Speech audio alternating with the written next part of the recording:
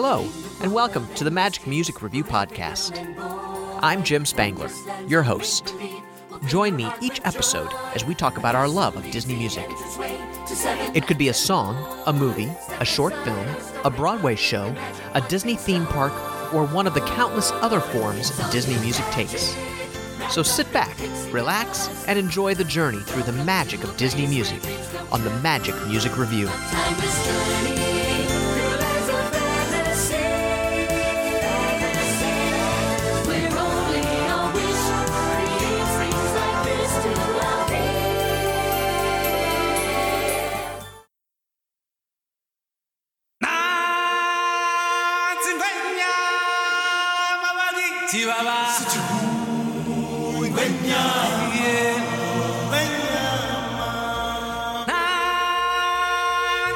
Hey everyone, welcome to another episode of the Magic Music Review. In this episode, actually we're on episode 21. That's amazing. I didn't think that I would ever do 21 episodes. I remember looking at the list of movies and going, I won't do most of these. But we're on episode 21, which is awesome. And if you couldn't tell by the little bit of music that I played at the very beginning, we have a very special episode today that I think a lot of people are going to like. We're going to be talking about Disney's 1994 animated musical feature, The Lion King. Woohoo! And I am so happy to be joined again today by Aaron Kaplan, who is a musician, an educator, an arranger, a conductor, cellist, just all-around great guy and friend here in the Chicagoland area. And if you may remember, he was with us during our discussion of The Hunchback of Notre Dame, the two episodes that we did, one for the movie and one for the stage show. And I've also done a show with him. So he's a great guy. So, hey, Aaron, how you doing? Hey, I'm good. Thanks for having me back. Oh, my pleasure. My pleasure. You added so much to our Hunchback, to our. Don't you love that? It's like everybody that's listening is like in on the conversation. You added so much to The Hunchback of Notre Dame. I mean, I learned so much during those two podcasts. It was awesome. So it's great to have you back. Thank you. Thanks for having me. If it's two things I love, it's musicals and Disney. Yeah, exactly. It doesn't get any better than that, right? That's, exactly. Just make me happy. Put me in my happy place. That's it. So we're going to talk about Lion King today. And I know that you have an affinity for Lion King, as I do. So I'm looking forward to it. And as I said before, let's just go over some quick statistics. We'll just run some quick things by. It was released in 1994. The limited release was on June 15th and wide release on June 24th.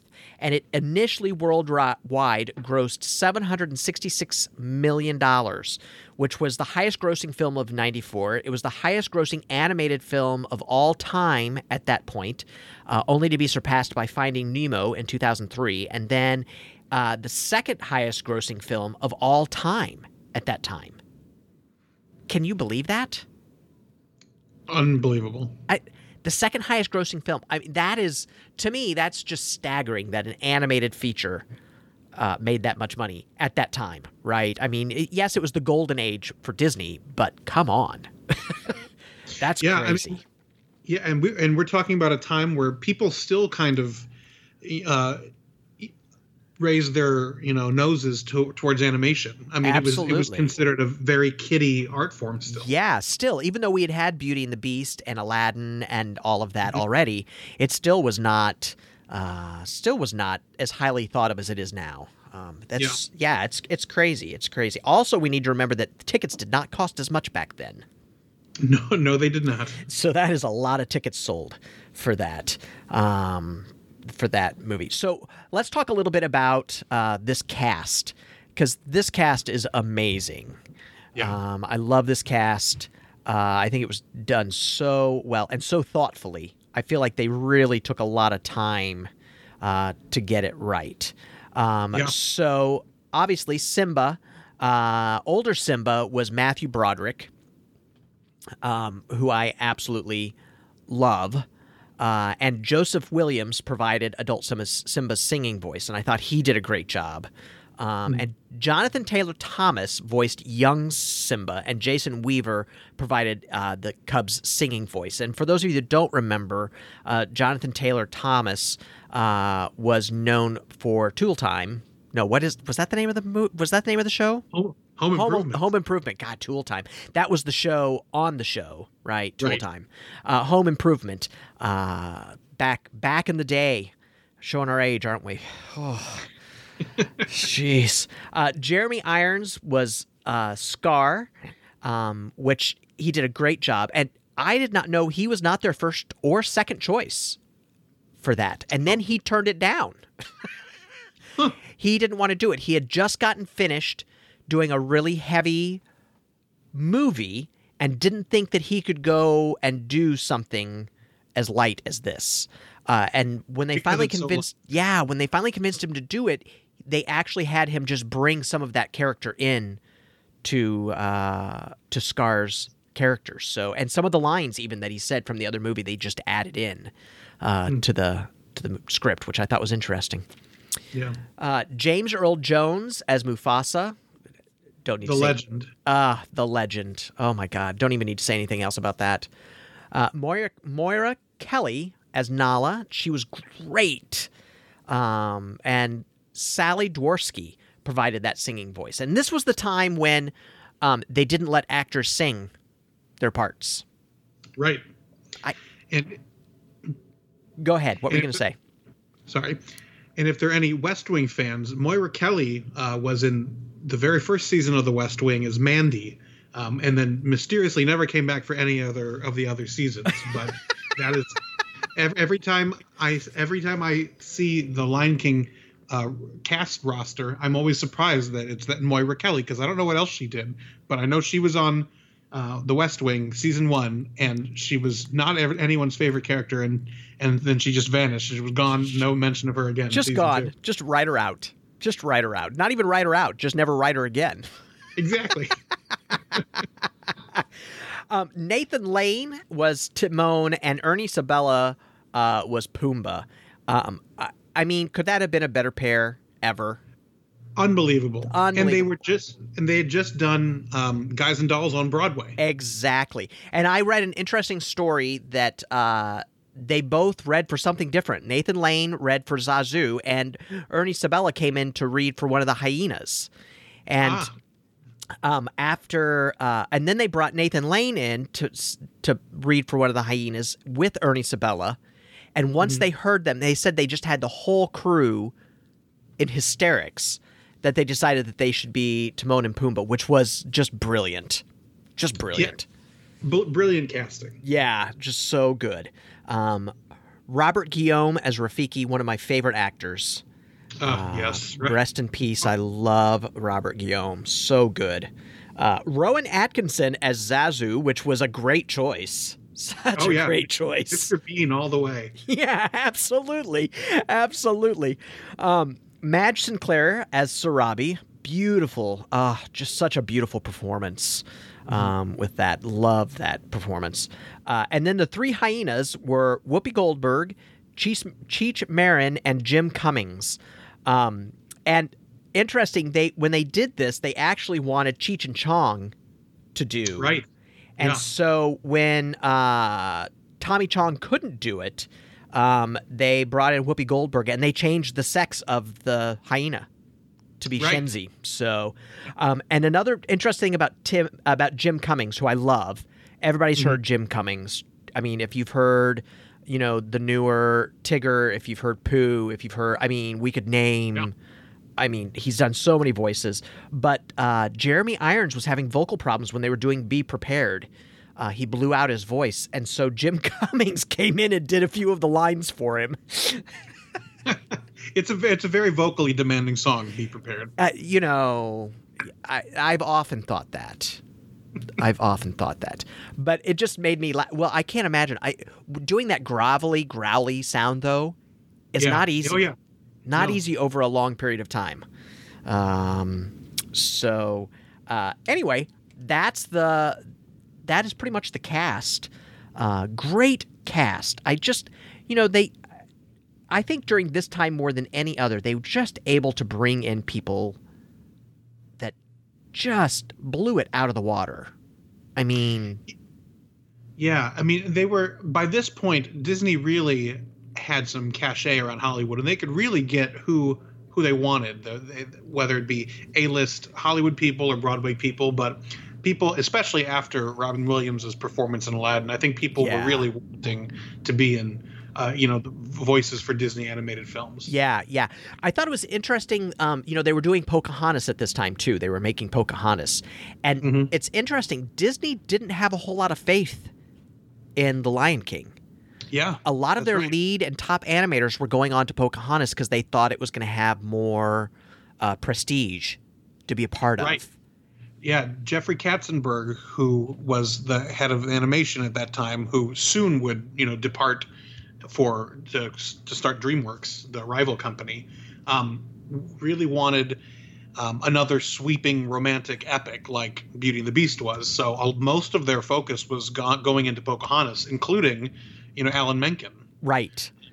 And which is I'm sure we'll get to later, but that's why he did not write the score, unbeknownst to some people. He did not write the score for The Lion King. Yeah, exactly. Yeah. Actually, they started with Tim Rice. They had Tim Rice, and then Tim Rice wanted ABBA to do the music because chess. I mean, I love chess. I really do.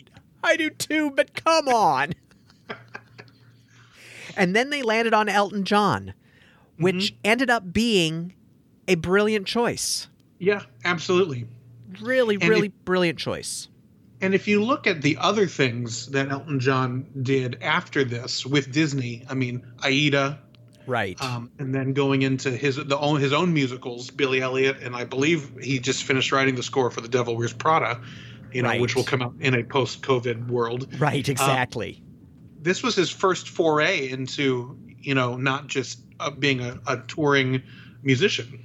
Right, exactly. But he always was able to write great songs, right? He doesn't write words, but his music is always catchy and fun and appropriate for whatever it is that he's doing.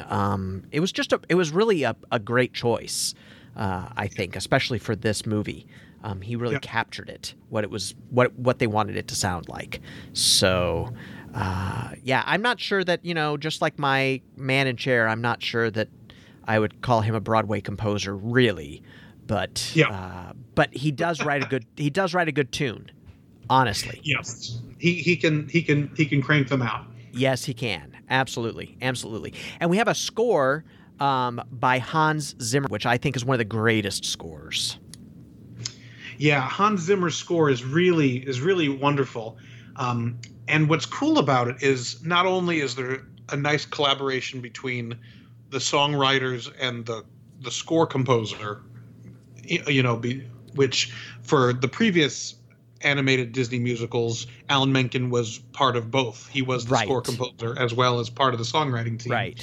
It's a lot of faith to have a separate score composer, but I think the collaboration between Elton John and Tim Rice and Hans Zimmer really is seamless throughout the score. Absolutely, and the way that Zimmer was able to interweave, thematic material that Elton John had written, really masterful, and did it in a way that made it sound natural. It didn't sound like he was forcing it. Right. It was really masterful. We're going to talk more about that. Really masterfully done. This movie won a few awards. It won a couple things. Yeah. It won the best movie comedy and comedy and musical and best score at the Golden Globes. And then at the Academy Awards, it won best score, and it won best song for Can You Feel the Love Tonight. And it had two other songs. It had Hakuna Matata and Circle of Life nominated. I mean, so it was basically competing against itself. Yeah, and it's interesting that they went with Can You Feel the Love Tonight as opposed to Circle of Life. I find that interesting, too, because I think Circle of Life's the better song. Yeah. And Can You Feel the Love Tonight is kind of a pop ballad. Right, yeah. And especially when Elton sings it over the end credits. Right. Well, Do your thing, Elton. Yep. Yeah, it's very interesting that is. I agree. It's very interesting that that's what they chose. But who knows? Who can say, right?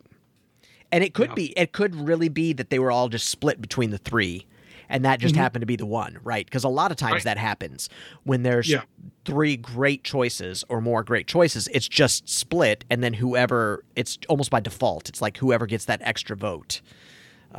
Gets it. So, because really, to be honest with you, I would almost say Hakuna Matata was a better choice also, because it was, to me, more noteworthy than Can You Feel the Love Tonight? Oh, well. Yeah. Hey, speaking of music, why don't we start talking about this? Let's talk about this movie and this brilliant music, because that's what we're all here for, to talk about this music that we love so much. So, do you remember the first time that you saw the preview for this movie? Yes, I do. And so when the film came out, I was turning 5 years old in '94, and this was actually this movie still holds the record for the most amount of times I've seen one movie in the theaters. And it is an embarrassing, but not really, whopping 7 times in the theaters I saw The Lion King. Wow. I still get chills. This opening sequence still gives me chills. It's an incredible feat what they accomplished, both in the opening sequence of Beauty and the Beast and the opening sequence of The Lion King. Two completely different messages and expositions get across. Yeah. But both done equally brilliantly, I think. Yeah, I totally agree. And if you don't know, I'm assuming that everybody that's listening to this knows what we're talking about. We're talking about Circle of Life, and that sunrise and the animals going to Pride Rock. It's just amazing. And what a brilliant decision on their part to just say that's just the preview right there. That's it. Brilliant. And with the hard stinger at the end, and just the Lion King, just to say the Lion King. Yes. I remember feeling the reverberance in the room I was in when I first saw the trailer of that bass drum. Yeah. Oh, stinger. So incredible. Amazing. So amazing. It, like I said, though, it still gives me chills. I'm thinking about the first time that I saw it sitting in the theater. I mean, I think it may have made me cry, honestly. Yeah. And the opening is just amazing. And we're going to do another podcast about the stage production because it deserves its own podcast, definitely. Yes. But even that, it made me cry when I saw that the first time, too. I was just like, this is just – it's almost like – it's like the perfect opening, right? It's the perfect statement of what this movie is about. Yeah. I mean, and it takes you – it takes the audience through – basically, like you said, what the movie is about. It's about the circle of life, from birth to death to renewal, all the themes that are covered. And these are, and as I'm sure we'll get to later on, these are some heavy themes that are dealt with throughout the film. Yeah. I would not call The Lion King light. No. I think a lot of people don't give it as much credit as they deserve. It's dark. It is. I mean, the Hamlet and Macbeth come out. Absolutely. In this. And, I think they do such a great job of dealing with such heavy topics, and making them accessible. Mm-hmm. And like you say, it was such a strong choice to make the trailer for this film that opening 2.5-minute sequence. I think because, like we stated before, this was sort of the project that was going under the radar, that not everyone was paying attention to. I think they were able to do things that perhaps if it was under, the scrutiny of, like, this is our next sweeping epic romantic drama, they wouldn't have been able to get away with. And I think it is a bold choice, to basically give away your first 2.5 minutes of the movie. Yeah, absolutely. The other thing I like about it is that even though it does give away that beginning of the movie, you still don't know what the movie's about, right? All it did was make you want to see it. Right. And so many times movie trailers and animated movies are bad about it too. They give away all the jokes, right? To try to make it look like it's something that you want to see. So just so good. So good. And the vocal performance of Carmen Twilly and Lebo M in this are spectacular. Yeah. And it's interesting for two reasons for me. One, it's a trailer without dialogue. Yes. Obviously, they're lyrics, but without dialogue. And you never, who is that opening voice? Who are they in the film? Right. It's never discussed. I mean, there are many theories, and it could probably be argued many different ways. But, who that omniscient voice, who is that? Yeah. Yeah, exactly. Exactly. Who do you think it is? I knew you were going to ask that as soon as I said it. And I don't. You walked right into it. I did. I think of it as Mother Nature. Yeah, I agree. I totally agree with you. I was going to say Mother Africa, but Mother Nature, absolutely. Mm-hmm. I totally agree. Yeah. And we should probably mention now. I mean, it can't be underscored enough the importance of Lebo M and all that he brought to the Hans Zimmer score, because he is a South African producer and composer, and he is responsible for helping with the translation and bringing all of the African text into the film, all the chants, the opening call, right? That is iconic. Right. I mean, he is such an incredible part of the score, along with Hans Zimmer, and the history of the Lion King in general, right? Through the Broadway musical and yes, absolutely. Yeah, I totally agree. Enough cannot be said about that. And I feel like a lot of times he's kind of left out of the conversation because you're talking about, Elton John. Right. I even feel like Tim Rice is kind of left out of the conversation in that sense, right? And if anybody ever talks about somebody that scored a movie, if anybody talks about Hans Zimmer, it's you and me, right? Right. I mean, we're the nerds that That's right. that talk about that. So, but yeah, definitely. I love Circle of Life. I love the theme of it. I love the simple language that Tim Rice uses to convey his message. He doesn't try to make it highfalutin, and at any point, it's just very straightforward, right? And it's just absolutely beautiful. It has turned into one of Disney's iconic songs. Yeah, and it's interesting, and I only just thought of this because we're talking about it. Tim Rice, up until that point, obviously well known for his collaborations with Andrew Lloyd Webber.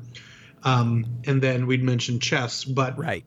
Those shows, I mean, they're very wordy. I mean, Jesus Christ Superstar, Evita, sung through. Oh yeah. So a lot of words have to, a lot of text has to be written, but also narrative and storytelling through the text. And Chess, because the show is, depending on which version you're talking about, can be slightly confusing. Really? Is Chess confusing? Depends on which version. But the simplicity, again, like you said, the simplicity of his lyrics are really understated, I think. Yeah, it's really striking in this. Hey, why don't we listen to a little bit of Circle of Life? Let's do it. From the day we arrive on the planet and blinking step into the sun, there's more to see than can ever be seen, more to do than can ever be done. There's far too much to take in here, more to find than can ever be found. But the sun rolling high, the sapphire sky keeps great and small on the endless round. It's the circle of life, and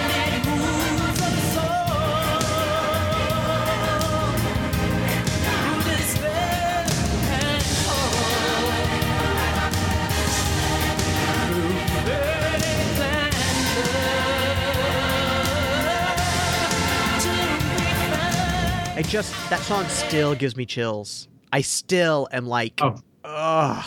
I just love it. I love that song, and I love this version of that song. I love the stage version too, but there's something special about this version. And probably because it was our first introduction to it, right? Yeah. But it is so stunning, so stunning. So we meet Simba, we meet the Pride, basically. And Simba and Nala run off, and Simba's showing off, right? And we get this great song because Zazu's trying to rein him in, right? Trying to keep him in control, which is so funny. And we get this great song called I Just Can't Wait to Be King. I love this song. And the reason I love this song is not because it's brilliant. That's not it, right? I get it because I think it does such an amazing job of capturing the jubilance that Simba has at that time, right? I think it does such an amazing job as an I Want song to capture his absolute jubilance at what is happening, right? And where he's going. Practicing his roar and the visuals support it so beautifully in this. And, I just think it's just joyful to me. It's just joyful. Yeah. There's some stunning visuals in it. Particularly the quote unquote, the dance sequences. Right. Right. And again, this song is an earworm. When I was thinking about earlier today that we were talking, later this evening about it, I got the song stuck in my head, and boy, it just has not left. I mean, once it's there, it will stay there. Yeah.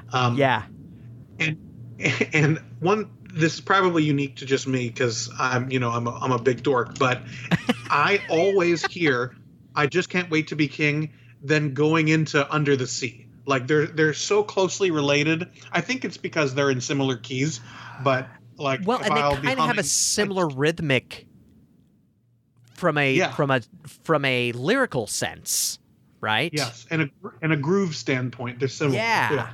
I hadn't ever thought of that. I always go start one and I end up singing the other somehow. I don't know. And I think Rowan Atkinson did such a great job of all of his little interjections that he puts in. Yeah. Just the sheer frustration of you're not the king yet. You don't have any hair. Your roar is not really a roar. I just think it's all it's just brilliant. It's just so much fun. His interjections are just as memorable as the lyrics. Oh, absolutely. Absolutely. And really, to be honest with you, without them, it's not the same song. Yeah.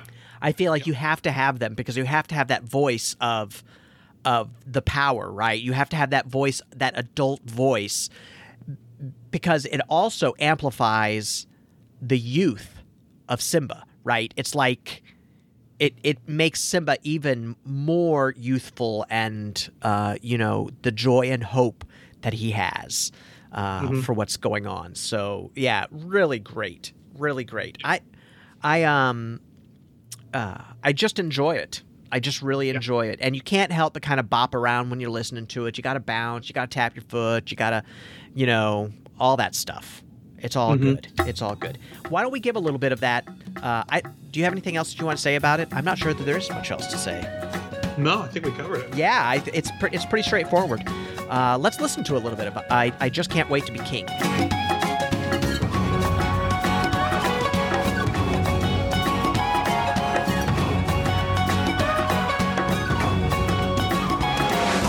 gonna be a mighty king, so enemies beware. Well, I've never seen a king of beasts with quite so little hair.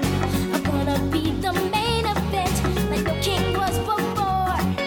I'm brushing up on looking down, I'm working on my roar. Thus far, rather an inspiring king. Oh, I just can't wait to be king. You've rather a long way to go yet, Master, if you think. No, one's saying do this. Now when I said that, No one's saying be there. I meant what? No one's saying stop that. You don't No one's saying realize. see here. Now see here. Free to run around all day. Well, that's definitely out. Free to do it all my way. I think it's time that you and I arranged a heart-to-heart. Kings don't need advice from little Orville's star. If this is where the So on the monarchy recording, is- we go, we make a big leap on the recording. We in the movie, we've been introduced to Scar, which is Simba's uncle. It's Mufasa's brother, and he was obviously not, made the king, and is a little bitter. He's a little bitter. Just a little. Just a little.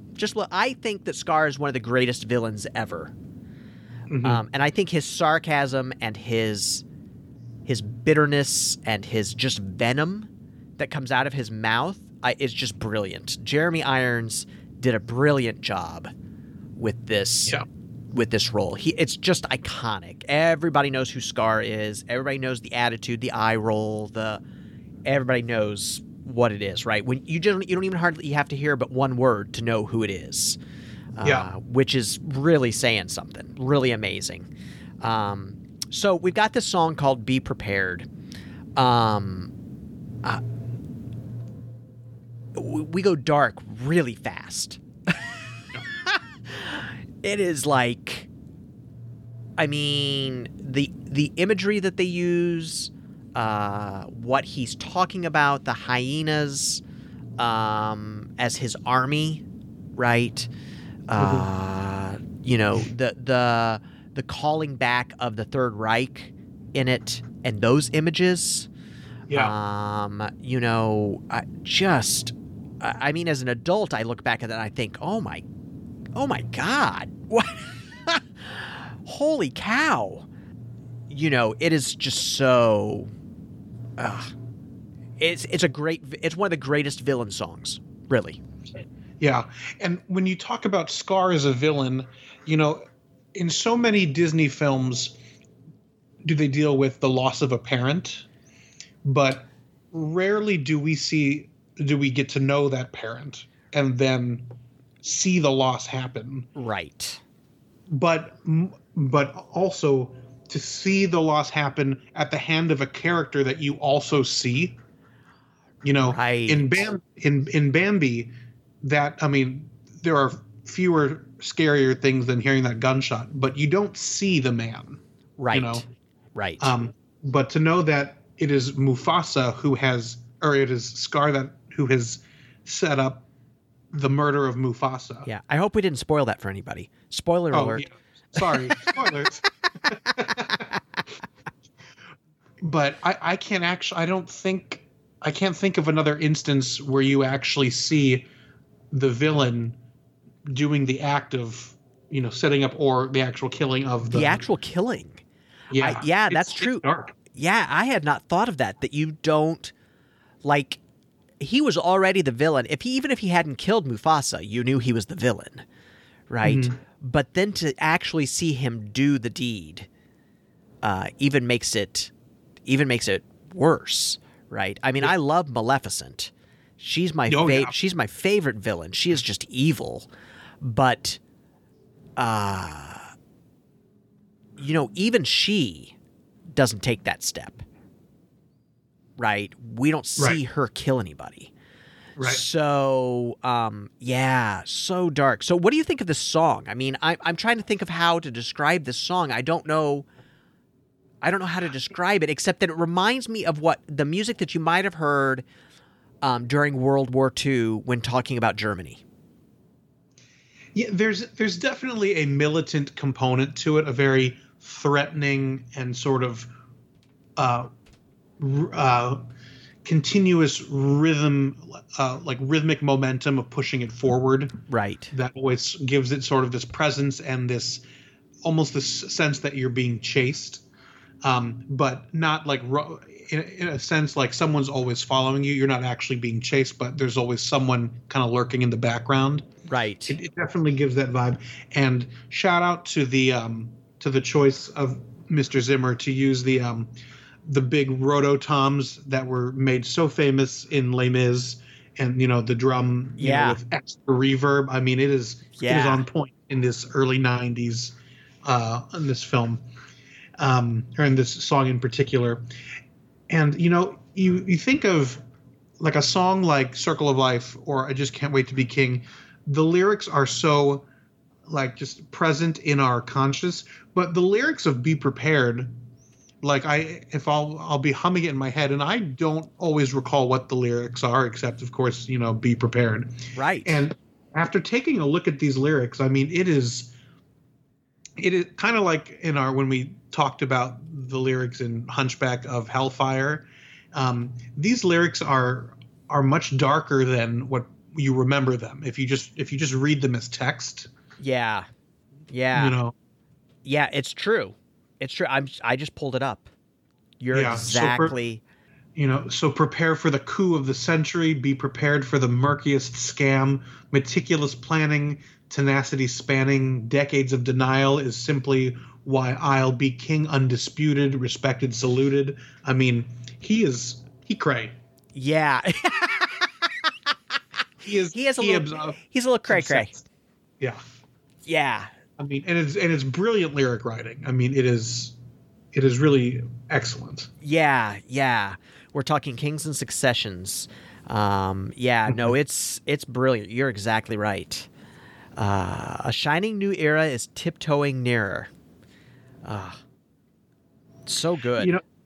It's kind of like, now I'm not a songwriter, so I can't actually talk specifically to how a composing team or a songwriting team would, go about, does the music come first or the lyrics come first? But there are certain songs like, I feel like Be Prepared and Circle of Life, there's a poeticism in their lyrics that they could almost be set to any music, versus like, I Just Can't Wait to Be King, because it's so rhythmic and playful.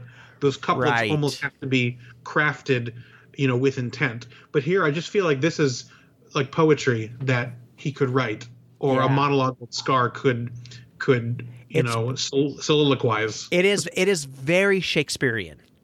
Yeah. It is very Shakespearean. You're exactly right. And I like his choice to make it sparse of word, right? He gets his ideas across without making long statements about it. Right. It's very condensed. Yeah. And it's also got that same sort of talk singy thing that, Henry Higgins also had. Right. And I'm sure that Jeremy Irons appreciated. Yes. And actually, now that I mention it, Jeremy Irons actually played Henry Higgins in a 1987 studio cast recording of My Fair Lady. So there you go. Well, there you go. I didn't even know that. I bet he was great. Yeah. I think, he really comes across, as he is. I mean, he's just bad. Like, there doesn't seem to be any redemptive quality to him at all. No. Usually we like but he does have flaws, right? He is a flawed character. Yes. And we see that, later on in the movie, especially, we see that. But there is just no redemption for him. There doesn't seem to be any moment of levity for him, or it's just this constant, drive for power and control. Because he's the weaker and he's been left behind and he's, whatever he feels like, he's been slighted. Right. Yeah. And this is a great view into his brain. That's the other thing I like about this song is a lot of these songs are like, I Just Can't Wait to Be King. We kind of get we get a look at what Simba's, it's his I Want song. So, I mean, it's, we get a look at what he wants and what he's excited about and stuff. But this is really, we're diving into his mind, right? Yeah. Yeah, and if you think of, I mean, there are a lot of themes in The Lion King, but there's one theory that if the circle of life is sort of angelic like or heaven like, then Be Prepared is hell like. Yeah. And because they're it's what's the Mufasa's line, everything beyond the everything the light touches is part of your kingdom, and you can never go beyond that. Right. This is sort of the elephant graveyard.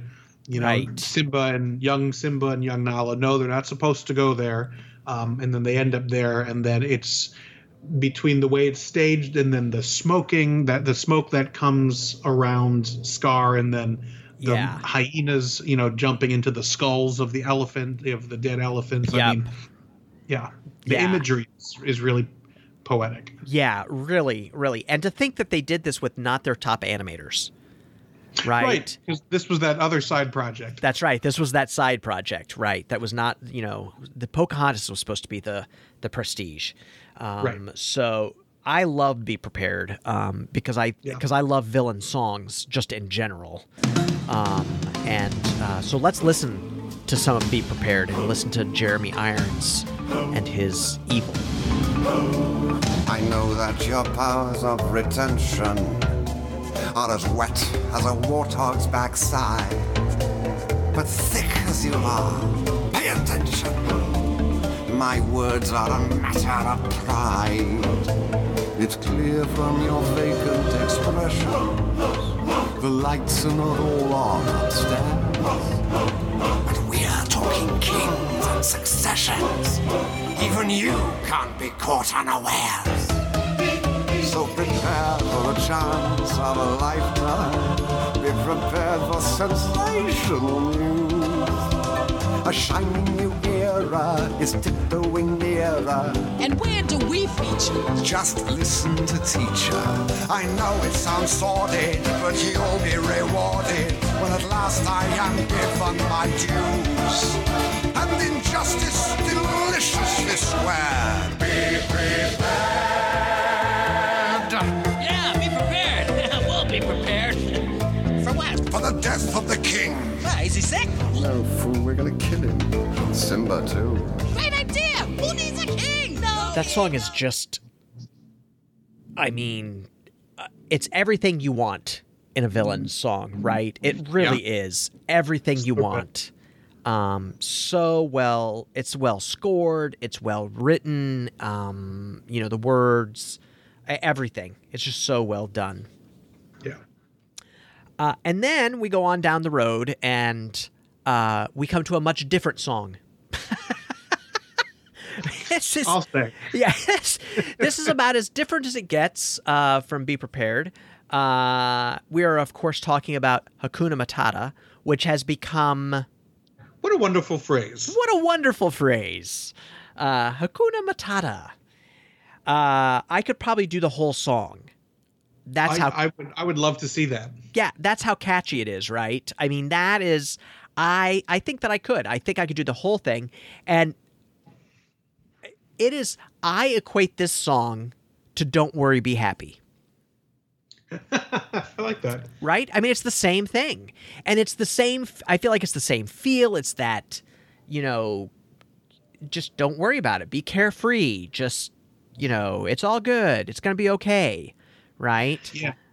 Yeah. I mean, and it's so funny, so Hakuna Matata, the Swahili phrase that means no problem, or like they say in the movie, no worries. Right. And think about what a cultural, icon that phrase is now. I mean, you could go almost anywhere in the world and say that, and they know what you're talking about. I mean, it's unbelievable that again, this was just a song that they thought for comedic relief after a character gets murdered, Totally for comedic relief.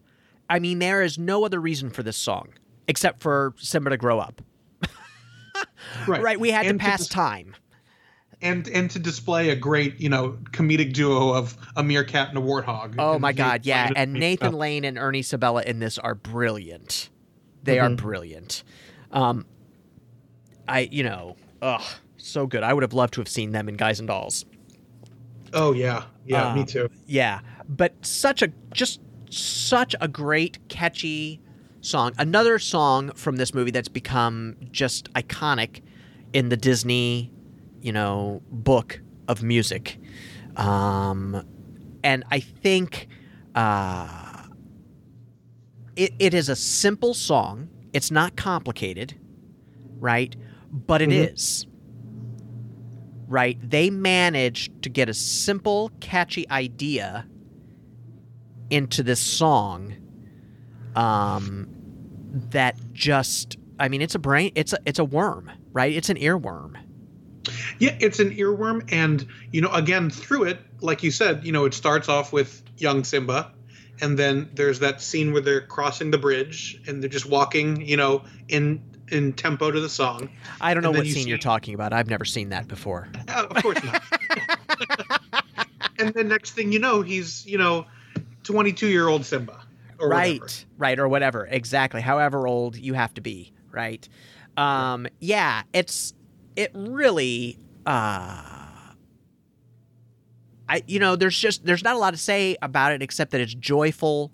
It fits the moment perfectly, right? In a surprising way, with surprising deliverers of the message. Yeah, and I think it's only, maybe a verse and a chorus, and then there's that, that instead of dance break, that grow up break, and then it just repeats itself. Right. It's a pretty simple, like you said, it's a very simple song. Yeah, it's pretty much A-B, right? That's pretty much it. It's nothing. We're not doing rocket science with this song. No.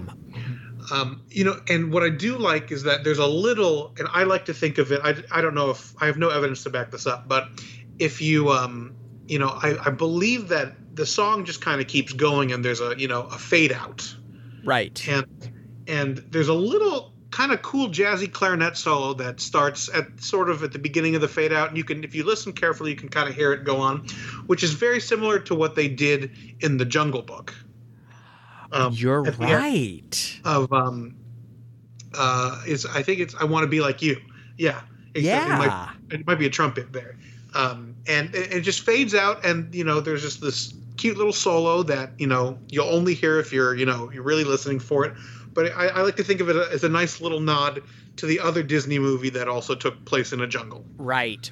And the other thing that I like about it is that I love the way that Hans Zimmer was able to take that background during that quote unquote dance section where we watch him grow up and weave that back through his score.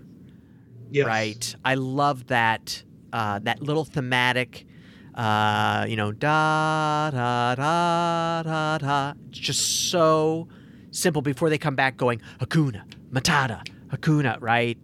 Yeah. So nicely done. As much as I think in most movies it would feel like an out of place, the song would feel out of place. For some reason in this movie it does not feel out of place at all. Mm-hmm. It seems to fit just perfectly with the movie, and I can't imagine. Of course, I can't imagine it now. But it makes you want to talk to Elton John and Tim Rice and go, "Did you have any other ideas for that, or was that always what it was?" Yeah, and it's so needed, and I think we can't underscore this enough. Like I remember the first time seeing this, there are three hallmark moments that I remember seeing this in the theaters for the first time. One was that bass drum stinger we talked about at the end of Circle of Life. Yeah. The second is the incredible cinematography of when the stampede's about to happen. Oh.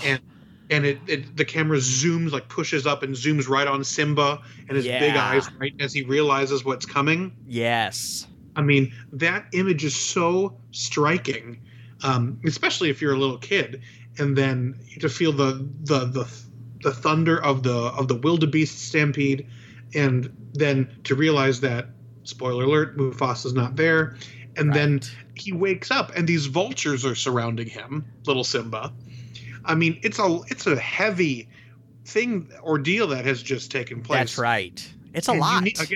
It's a lot for an adult, let alone a 4-year-old. Yeah. And you need that light and dark balance, and then to go from that such dark place to then all of a sudden, they're eating bugs underneath the log,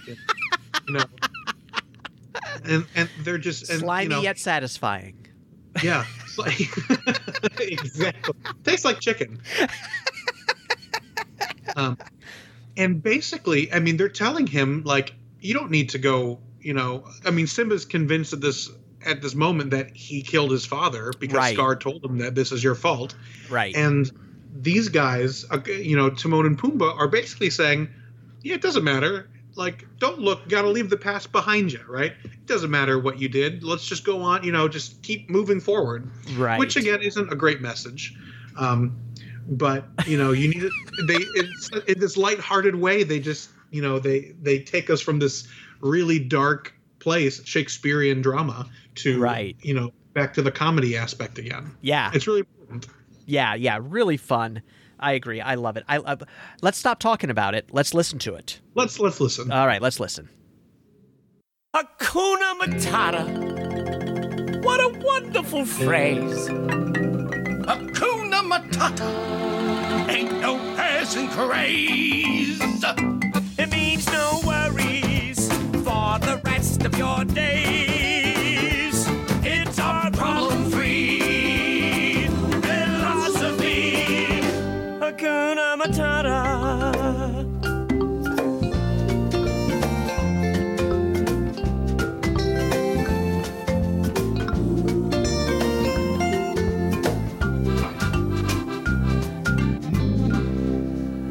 Why, when he was a young warthog. When I was a young warthog. Very nice. Thanks. He found his aroma like a certain appeal. He could clear the savannah after every meal. I'm a sensitive soul, though I seem thick-skinned. And it hurt that my friends never stood downwind. And oh, the shame! He was ashamed. For the change in my name. Oh, what's in a name? And I got downhearted. How did you feel? Every time that I... Hey, Pumbaa, not in front of the kids. Oh, sorry. Hakuna Matata. What a wonderful phrase. Hakuna Matata. Ain't no passing craze. It means no worries for the rest of your day. I do love that song. I do. And it's, it's interesting because there are some songs that I'm like, oh, yeah, whatever. And I can pass over it. I almost always listen to that song from beginning to end. Yeah. I just think it just makes me happy, so I do. Yeah. Well, you can't have a Disney animated feature without a love story. It's just not possible. It's not possible. There have been some that you could. I mean, Dumbo doesn't really have a love story, I guess, right? But this one definitely has a love story. And it's what brings Simba back to the Pride, really. Yep. It's the reason he comes back. Nala finds him, which... And boy, does she guilt him. Yeah, oh boy, she does, doesn't she? Wow. Yeah, she's... Yeah. Woo. And I love when she comes in to the movie at this point and chases Timon and Pumbaa around. I just love it. Such a funny sequence to watch them being chased. And then the moment when she pins Simba and he realizes, oh, wait a minute, I've been here before. Cupid hath struck again. I've been here before. And we get a great sequence, great visual sequence, and a song that's not sung by the characters. Right. Circle of Life is not really sung by the characters. And this is not sung by the characters. We get, at the beginning, in the end, we get The Lion Sleeps Tonight, right? Or at the beginning. Right. But that's not what we're really doing here. And Timon and Pumbaa start this song, but that's it. And then they finish it. They start and finish it. But it's Can You Feel the Love Tonight? So it's the love song of the love ballad of the movie. And the song that won the Academy Award, and is really just a pop ballad. Mm-hmm. It's probably my least favorite of the things that we've talked about. Yeah. I mean, I'm glad you brought up the point. It's interesting. Like it's sung by the voices of adult Simba and adult Nala, but unlike the other songs, you don't see the characters singing. No. Which is such an interesting choice. I can't think of another film where it does that.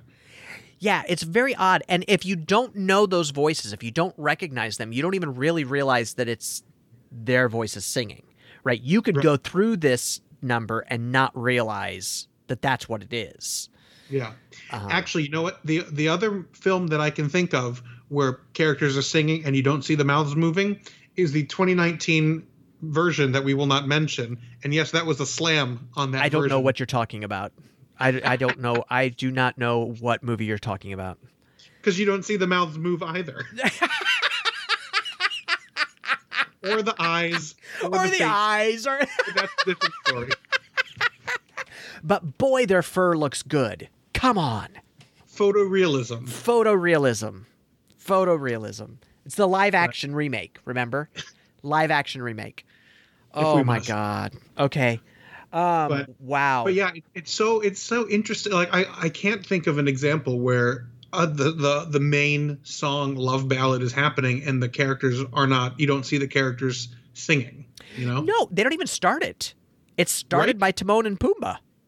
Right. It's very odd. It's very odd, and not that it was a bad choice. It worked fine for what they were doing. It let them have a love montage, right? Which is basically what they did. They were like, let's have a love montage. And then they did. So, and if I'm sorry, go ahead. I was saying, and it's beautiful to watch once. Sorry, that was a little snarky. What? Well, that's not true. I've seen it many, many times. I don't speed. No, ladies and gentlemen, I don't speed through this. I don't fast forward through this. As much as my youngest daughter would like me to, I don't. But yeah, I don't know. I just find it odd. I almost find it out of place.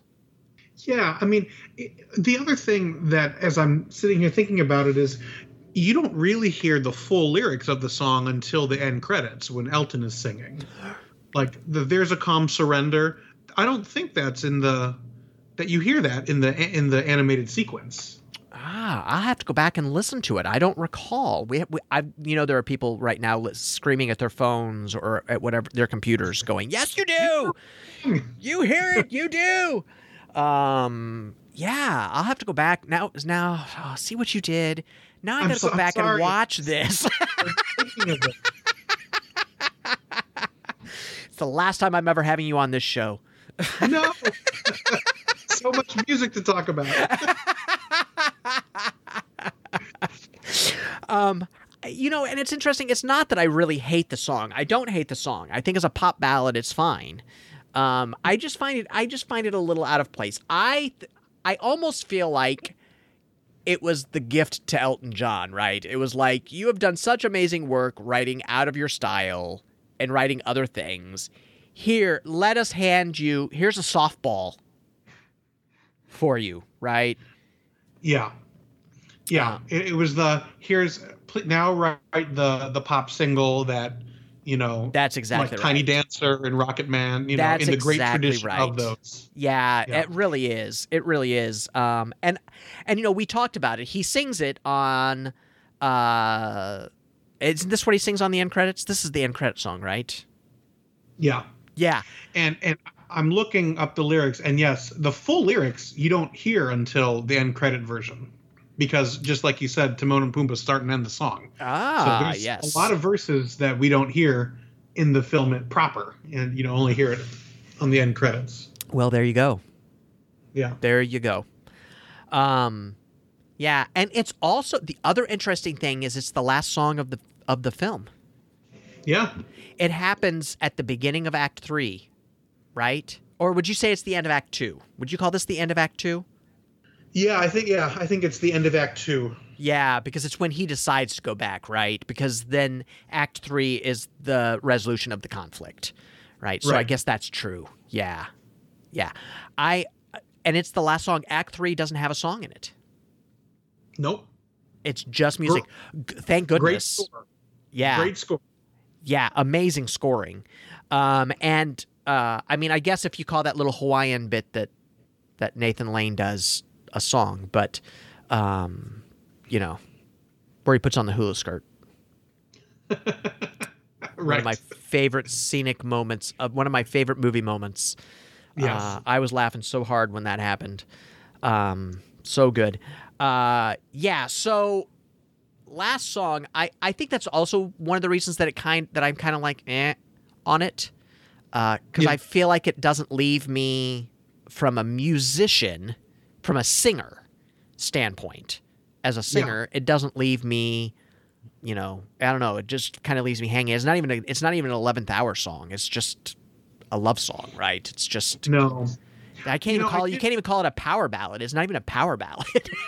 no, well, certainly not in the film proper, the animated sequence. It's not right. But it's interesting. I mean, and again, only 5 songs is not a ton of songs for this golden era Disney Renaissance of animated musicals.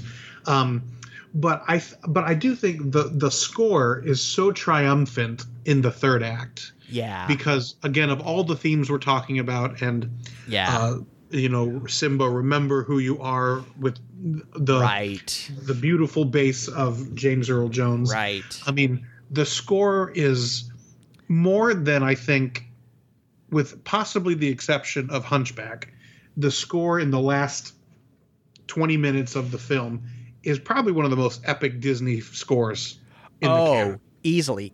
So let's listen to, before we start talking about that, let's listen to a little bit of Can You Feel the Love Tonight, and then we'll jump right into the score, because it definitely deserves some conversation. So let's listen to a little bit of this.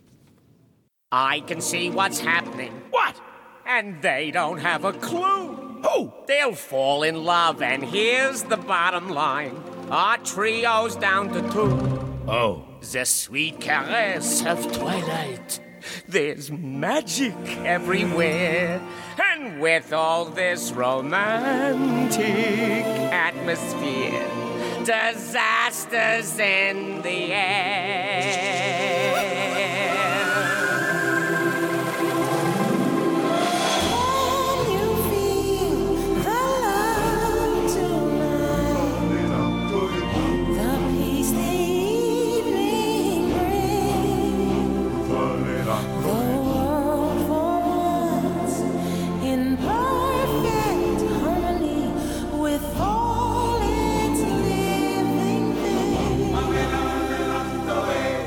So many things to tell her, but how to make her see the truth about my past? Impossible. She'd turn away from me. He's holding back, he's hiding, but what I can't decide. Why won't he be the king I know he is, the king I see inside?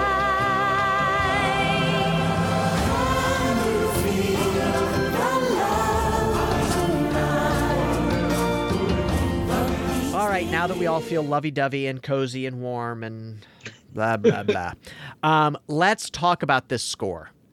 From the beginning of this movie clear to the end, you cannot separate the score from a single moment of this movie.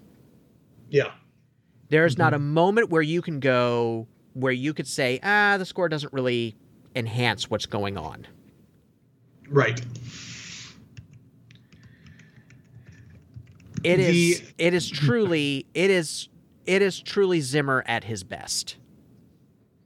Yeah, and relatively early in Zimmer's scoring career, and this was the first Oscar that he won for original score. Yes.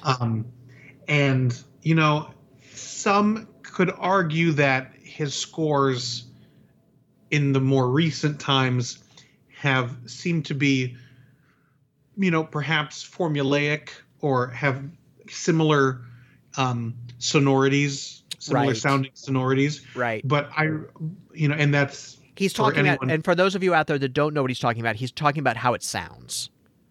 It has similar sounds. That's the easiest way. I mean, I know what you mean by sonorities, but you're talking about that the scores sound similar. Yeah. It's a diplomatic way of saying it. Some of it sounds the same. Yeah. Almost like he's recycled it a little bit. Right.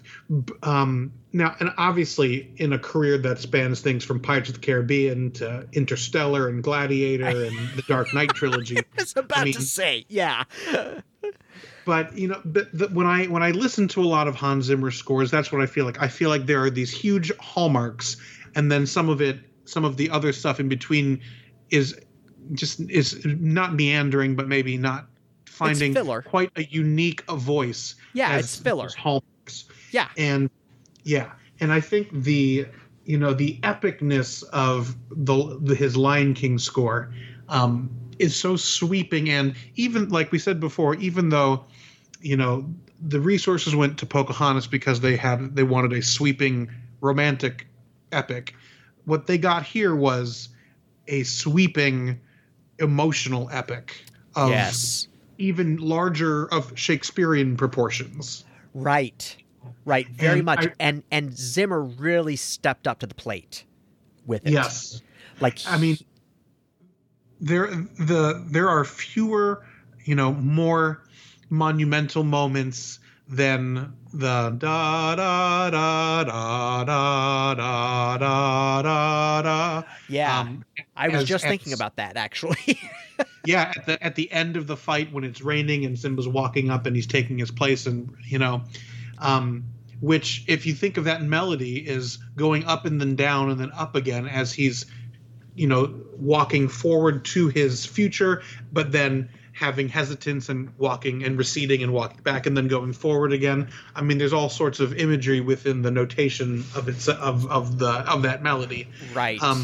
But it's that plus the choir background that Le Bohème put in there. I mean, I was about to say one of the things I love about this score is his use of voices throughout it. I love it. Yeah. I mean, it's overwhelming, I think is the best way to say it, especially if you're in a theater and you have the surround sound and the huge screen in front of you. I mean, I remember just feeling so overwhelmed at the emotion of that moment, because not just because of what has happened so far in the film, but it really goes to show you what a good film score can do, is just completely envelop you in the emotion of what you're seeing in the story. Right. He really captures, I think as a composer, and I am not a composer, I would be remiss to even declare myself a composer. But I think a lot of times composers, especially film composers, take the easy road, right?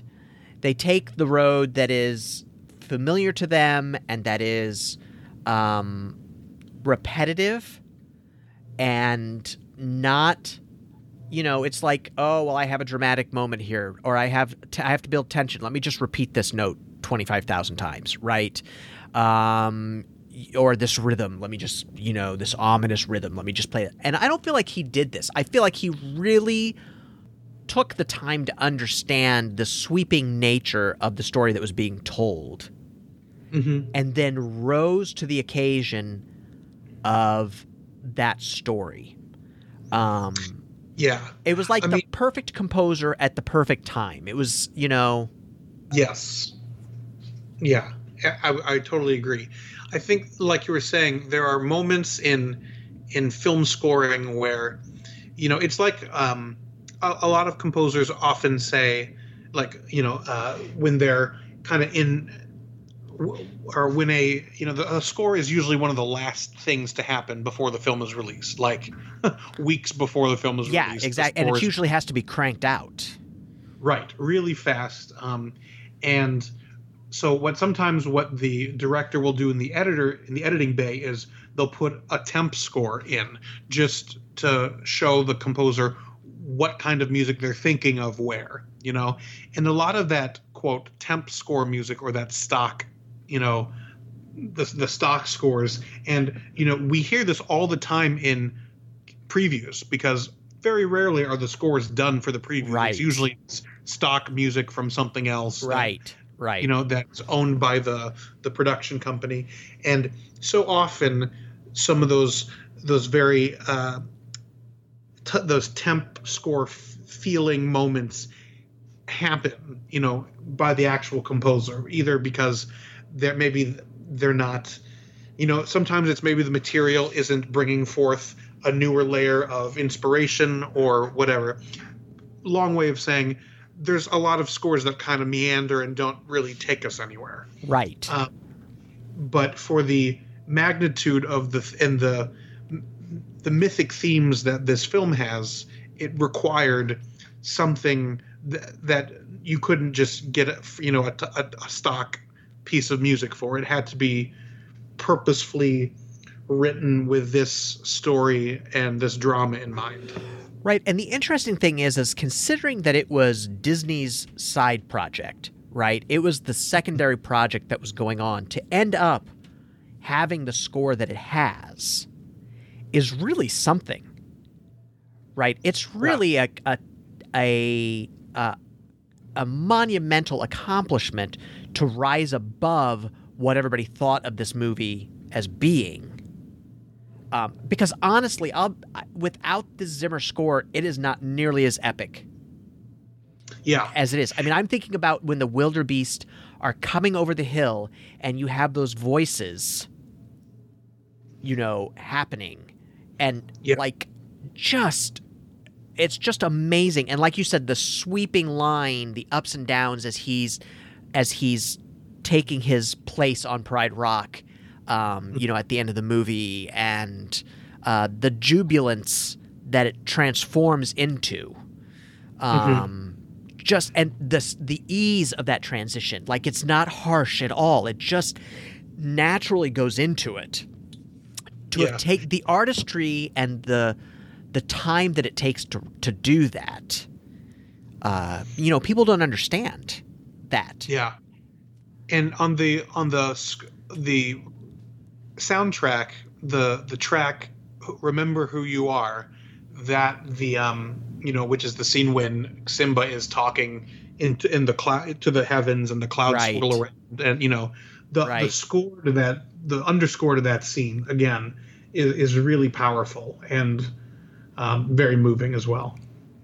Yeah, there just can't be enough said. I also think that Lebo M's impact on this score cannot be understated. Mm-hmm.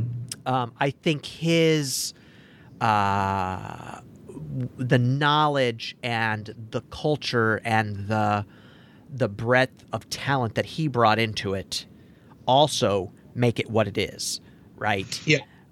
He and I don't think that he gets near. I think in the music world he gets credit for it. Like I think with us, the music nerds of the world, he gets a lot of credit for it. But I think in the general population, people don't even know that he had anything to do with it, right? Yeah. Yeah. And it reminds me that given the events of the world that we're living in 2020, it reminds me that the film came out in 94, so that means in 1991 and 1992, almost 30 years ago, Disney easily could have said, again because this was their side project, let's just have Hans Zimmer do the score, and we'll bring in the lions so the artists can practice drawing animals, and that's good enough. But to have found the authenticity to go to South Africa, find the composer of Lebo M, so he can really bring back, because we don't want it to be culturally appropriated, and we don't want a Caucasian man's views of what African music is. Right. For them to have the forethought and the I don't even know the right word, but for them to have the foresight to and the resources to say, let's find an expert in this music and invite him to be a part of the collaborative process in an already large kitchen with a lot of cooks. Right. I mean, they were very forward thinking. And a lot of egos. And a lot of egos. Yeah. Very forward thinking for 30 years ago. Yeah, very much so. And, it's amazing how we can be watching movies from 30 years ago and how the thematic material resonates still, right? That it's not it was, they dealt with broad themes and broad ideas, and it's still relevant today, even probably more relevant today, right?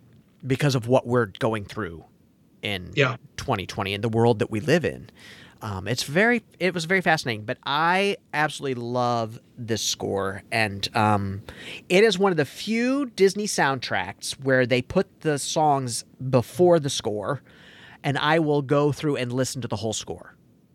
Mm-hmm. I will listen. The other one that I do that to all the time is Mulan. I will listen to Mulan straight through. I just think that score is just magnificent. Very, and as the score, the other thing that I find interesting is as you're listening to the score, you know what's going on. Mm-hmm. The score tells the story. Yeah. Which is just so epic, right? It just shows the masterful understanding of his craft. And at an early time in his career, right? Yeah.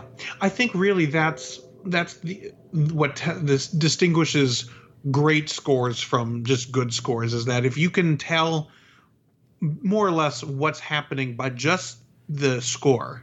Yeah. That's the sign of a true craftsperson. Yeah, that's exactly right. That's exactly right. I like that word. I like, because it is a craft. It is an amazing talent and craft. Yeah, totally.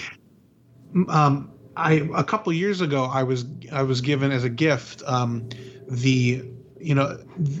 the Walt Disney Records has been coming out with these Legacy Collection CDs. Yes.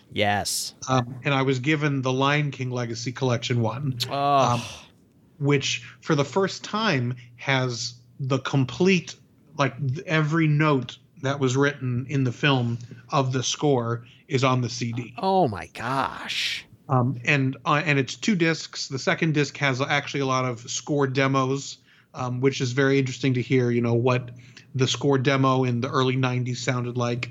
And then some of the Elton John early demos, as well as some cut songs, which is always cool to hear what songs were cut. Yeah. May or may not have ended up in the Broadway version. We'll discuss that later. Yes. But to hear the score, and it's been remastered, for this Legacy Collection release, but to hear the full score in again, with really good speakers or headphones or surround sound is really, really powerful. Yeah. So everybody go out and look for that. If you can find... It's on Spotify. Oh, yeah, there you go. Go out to Spotify and listen to that. Absolutely. I know what I'm going to be doing during work tomorrow. I know what I'm going to be listening to. So, yeah, I hope nobody decides to talk to me during that time. That would be tragic. Anyway, let's listen to, before we wrap up here, let's listen to a little bit of this score, this masterpiece that Hans Zimmer created.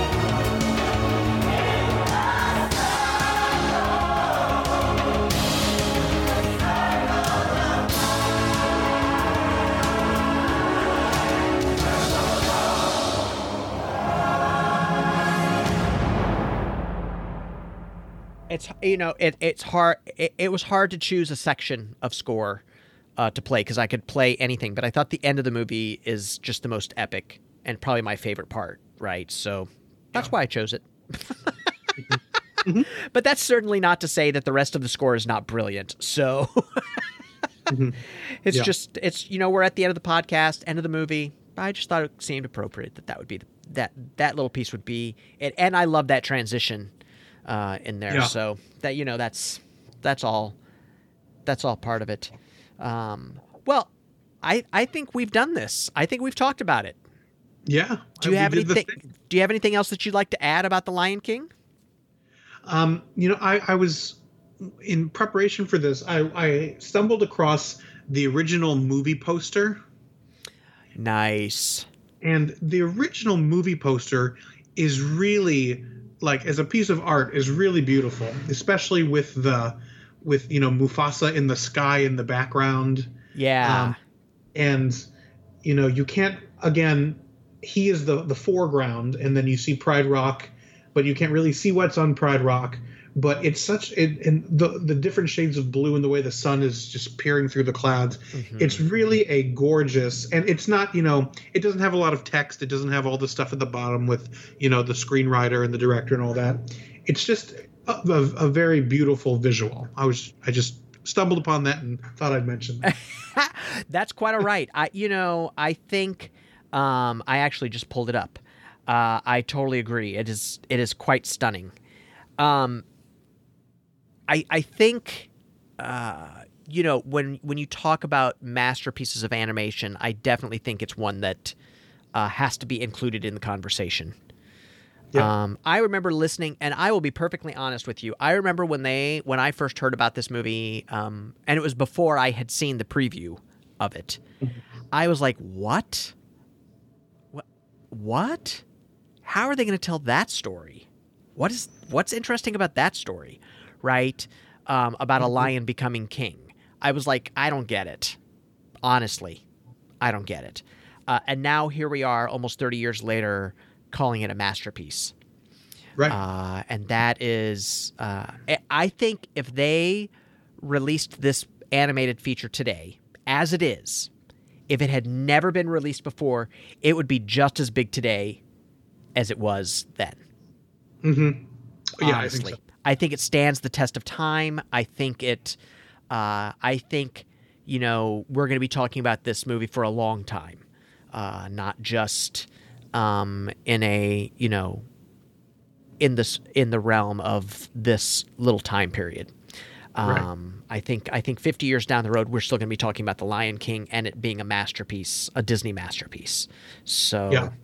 So, Aaron, it has been so great having you on and having you add your immense knowledge to the podcast. Well, thank you. It's a pleasure to join you as always. Yeah, I really appreciate it. And I know it's so funny because I like when we did the Hunchback and stuff, we sound so formal in like our greetings and stuff, and we're really not that way. No, we just have a good time. That's right. Yeah, we usually are just joking around and stuff. But I am really excited to talk to you about the stage version of this, and to dig into that music because there is even more brilliance to mine out of that show. I mean, there's a reason it's still running. Right. Still going. Yeah. Yeah. Well, it's not going right now, but it will be. Well, no, when it reopens, it will be. There's a reason, though. There is a reason for that.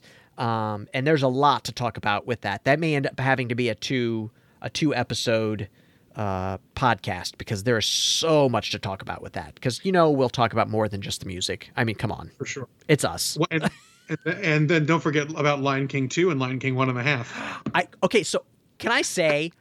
I hate Lion King 2, but I love Lion King 1.5. Honestly, I cannot remember them. You need to go back and see 1.5 because it's through the eyes of Timon and Pumbaa. Okay. It is a riot. It is a riot. And I mean, there's been, they had the TV show.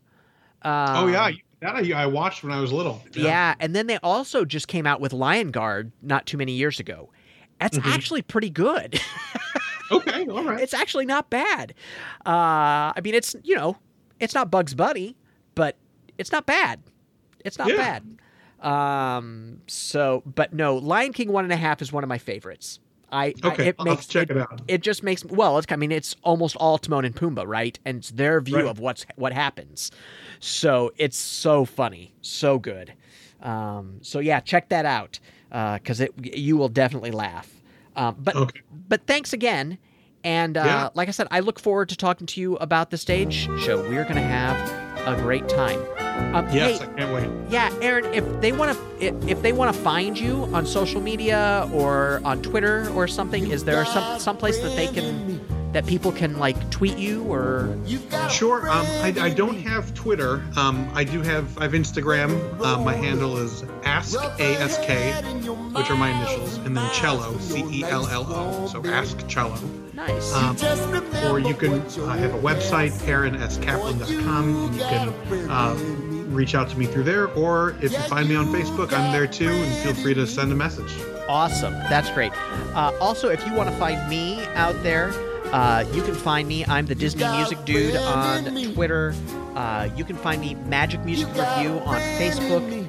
I also am, if you don't know, I have another podcast where we do Disney news and Disney topics called The Goofy Guy Podcast. So you can find me out there, thegoofyguy.com. That's probably the best place to find me. Email me at jim@thegoofyguy. On Twitter, it's The Goofy Guy Blog. Instagram and Pinterest is also The Goofy Guy Blog. And on Facebook, it's The Goofy Guy. So please, feel free. We would love to hear what you have to say about this movie, memories or love of the music, or if you don't like the music, let us know that too. I'm always interested in hearing all sides of those things because, my opinion is nobody's opinion is wrong because it's your opinion. I don't have to agree with you. I just have to respect that it's your opinion. But we'd love to have that conversation with you, and maybe we'll even read a few of those on the next episode if we get those in time. But having said that, thanks so much for spending this time with us and listening to this and talking about this wonderful movie and music. And I will look forward to talking to you later. Take care, everyone. Now it's time to say goodbye to all our company. M-I-C. See you real soon. K-E-Y. Why? Because we like you.